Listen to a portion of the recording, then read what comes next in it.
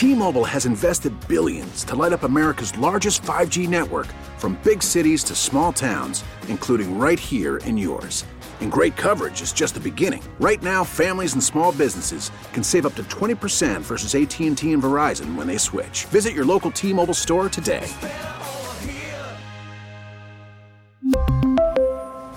Plan savings with 3 lines of T-Mobile Essentials versus comparable available plans. Plan features and taxes and fees may vary. Technology today has never been smarter. But smart only matters when you put it to good use. Together we can build a smarter future for all of us. Let's put smart to work. Find out how at ibm.com/smart.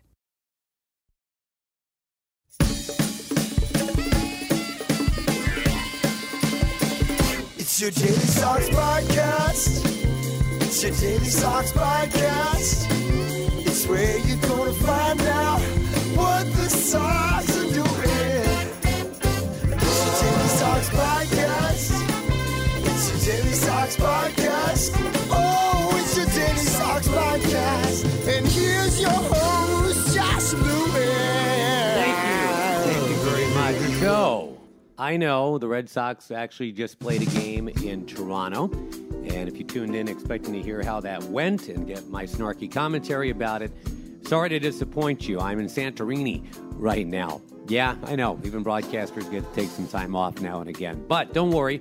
This is the week where we're going to bring to you something a little different. We're going to take a break from actually breaking down the games because, sorry, I can't get MLB TV or NESN in Santorini. Just not happening. So what I decided to do was to bring you a little closer to the TV voices that you hear on NESN. I know that this is WEEI, and you hopefully know by now all about Joe Castig and a little bit about me, quite a bit about Sean McDonough, a little bit about Mario. Who else are we running through here? Dale Arnold, Chris Berman, et cetera, Tom Caron. There's literally like 100 different people doing this year. So we figured we'd get you over to the other side of the line, where we'd go TV instead. And you think you know someone like Jerry Remy, but do you really know Jerry Remy, the broadcaster? There's been a lot said and written about Jerry. He's gone through a lot, and you guys don't need me to tell you that. I'm not even going to ask Jerry about that. The health issues, family issues, it's really incredible that he still walks around with a smile, which he totally does. Fall River native, grew up in Somerset. You guys probably know this. Somerset High.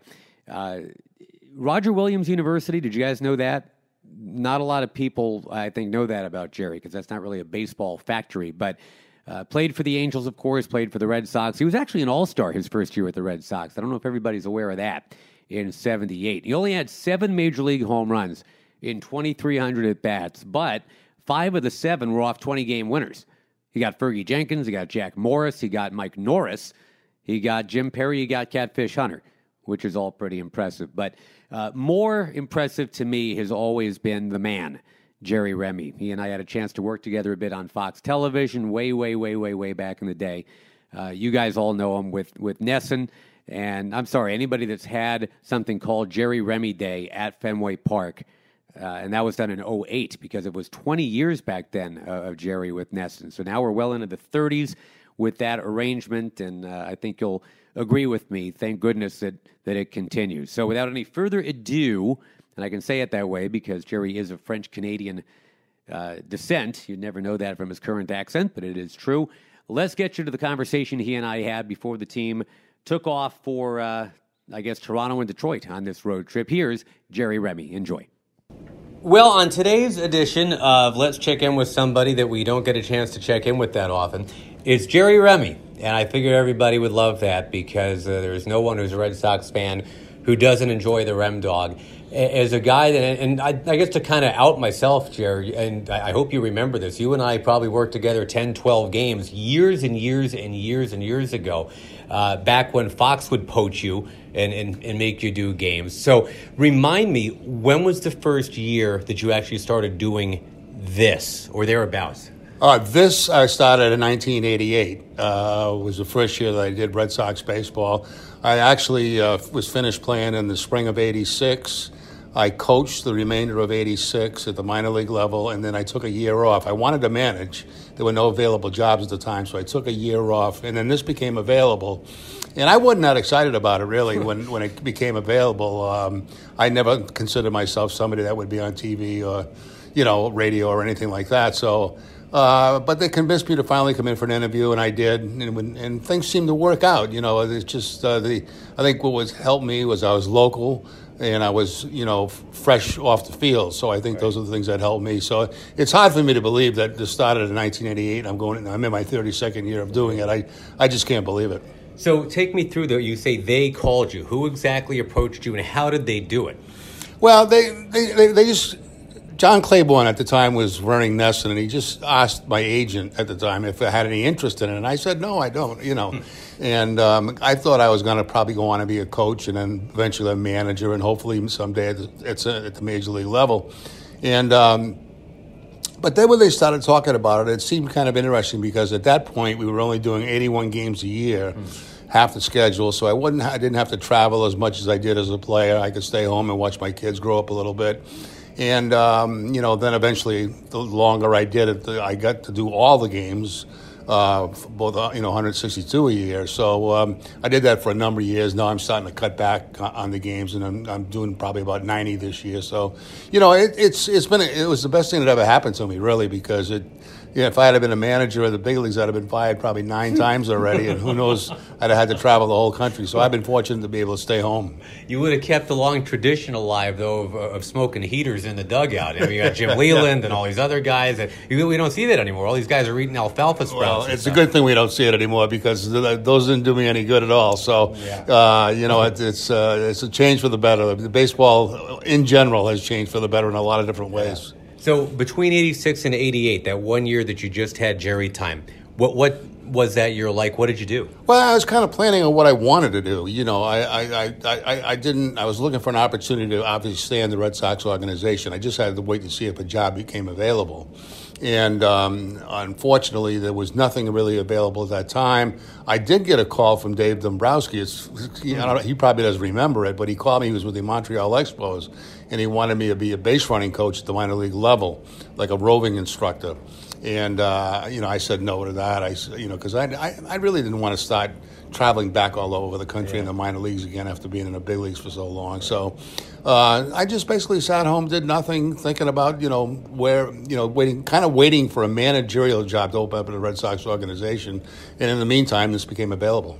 So if you don't mind, I want to start the process of walking you through your partners. You've had some amazing ones, yes. and they all love you so much, which tells me that you're doing something right. But walking around and seeing Sean McDonough every once in a while now this year, I think a lot of Red Sox fans are like me. They just harken back to a time when, man, that was fun, that was cool. What did Sean mean to you, do for you when you guys were together? Well, he's the guy that brought me onto my show, really, because, the first couple of years that I did this job, I really didn't know what I was doing. I had no clue. I worked with Ned Martin, who was great to break in with.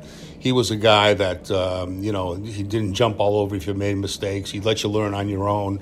But Sean was the kind of guy that would challenge you, in the booth. He would question you. He would, say, what's this all about? Why are they doing this? And you had to have an answer for him. Or if you didn't, he'd come right back at you. Right. So, and he also brought up my personality, which I have kind of a dry sense of humor. And I never really came across, I think, on air, and he's very similar to that. Yeah. And so, he kind of brought that out on me, and he's the guy that eventually named me the Rem Dog, which is stuck to this day. And he did so much for me. I know I'll never forget, how much he meant to me and what he meant for my career, because I really felt like when he got in there, I turned a corner and I became a professional broadcaster. I never considered myself that until that point. And it was challenging working with him, like I said, because, if he didn't agree with something you say, he'd let you know. Yeah, well, you'd have to ping-pong back pretty quick. Exactly. You'd have to have an answer for him very quickly. And we got along very, very well, and I've been fortunate, as you said. I've worked with great guys, and I've gotten along well with all of them. There's nothing worse than being in a booth for a long period of time with somebody you can't stand or you don't like. Right. It's very unpleasant, and that, fortunately for me, has never happened. I've always been with people that I have a tremendous amount of respect for. I've always considered the play-by-play people professionals in the booth. I'm just the ex-player that's in the booth with the baseball knowledge. But, the guys that I've worked with, they can do all sports. They can do anything. They can do football, they can do hockey, they can do basketball, baseball, everything. So I consider those guys the professionals. Let me move you forward to the Don Orsillo years, and I think that's when I probably listened most to you and just all the laughter. And obviously, you know, Orsillo's got the greatest laugh in the history of the world. You can't not laugh along with him because he's like wheezing and dying, and it's just, you know, and all of that. So if I had to, I don't know if you keep a personal Rolodex of top 10 moments, but if I had to ask you, pizza throw or boob grab, which is the one that comes up first? You know, actually, neither one for me. Really? No, it was one day we were doing a game, and you know, none of this stuff was staged. I mean, it just happens during the game. It's organic. Yeah, and so, you know, I was talking, I was explaining a replay, and my tooth fell out. It just fell out on the table.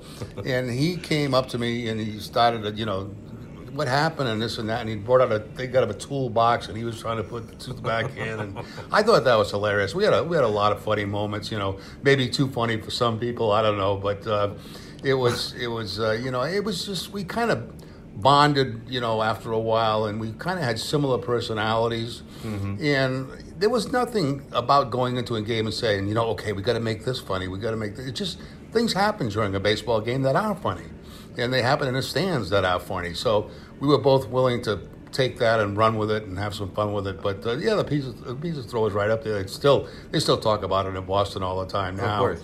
And we had a load of them, but he was just fun to work with. You know, we worked together 15 years, and you know, it's just always tough to see, you know, some guy leave that you've been with for that long. But you know, you leave, and then you get a guy like Dave O'Brien coming in, you know, who's the ultimate professional also. So it's been a very pleasant experience for me. I've been very fortunate with the people I've got to work with.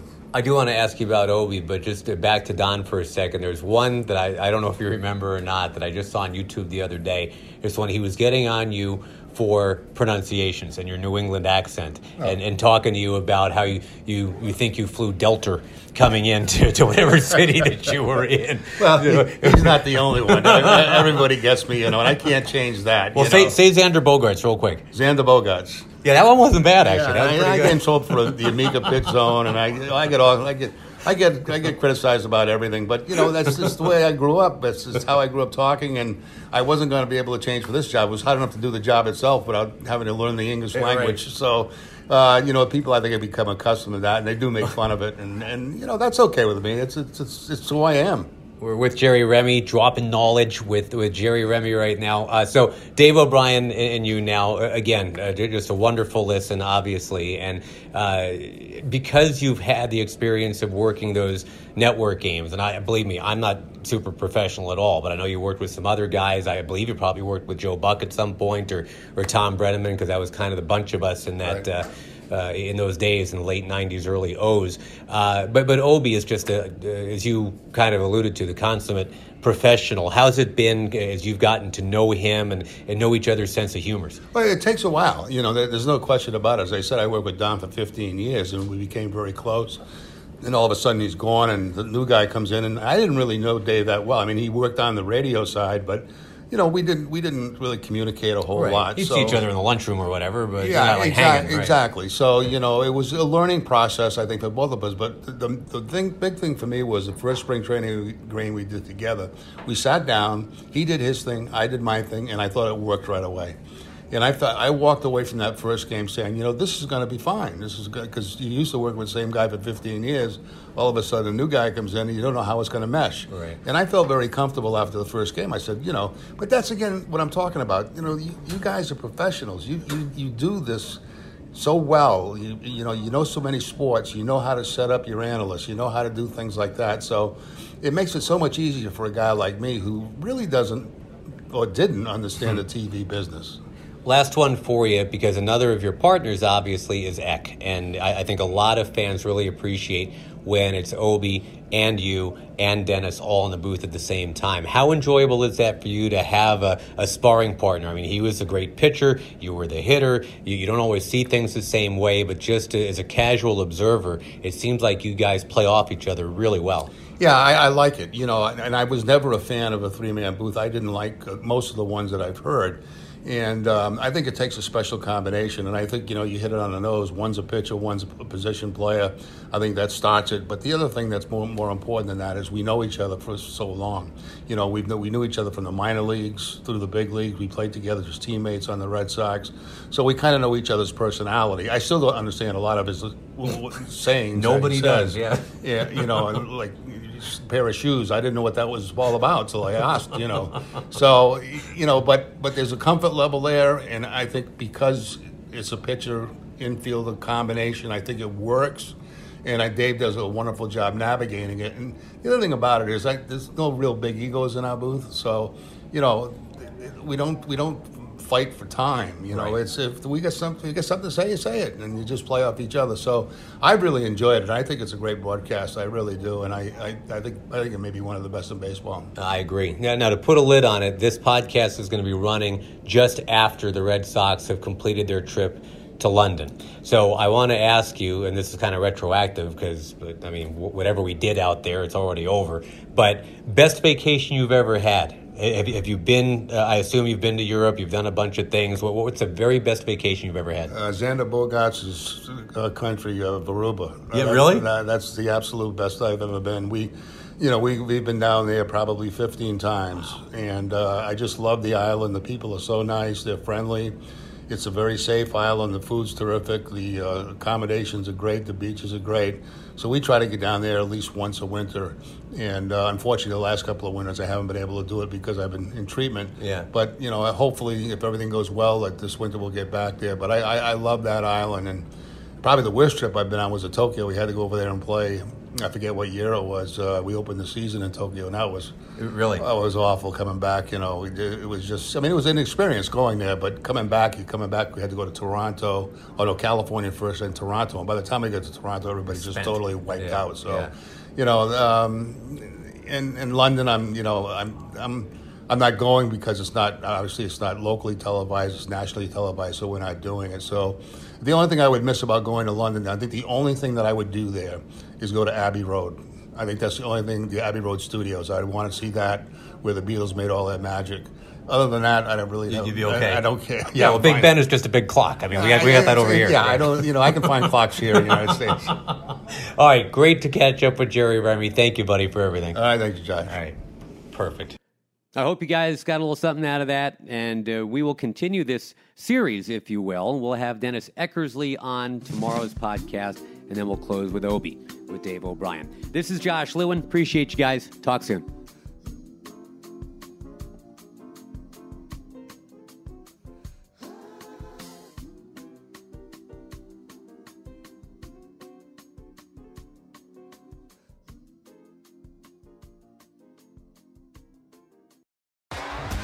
T-Mobile has invested billions to light up America's largest 5G network, from big cities to small towns, including right here in yours. And great coverage is just the beginning. Right now, families and small businesses can save up to 20% versus AT&T and Verizon when they switch. Visit your local T-Mobile store today.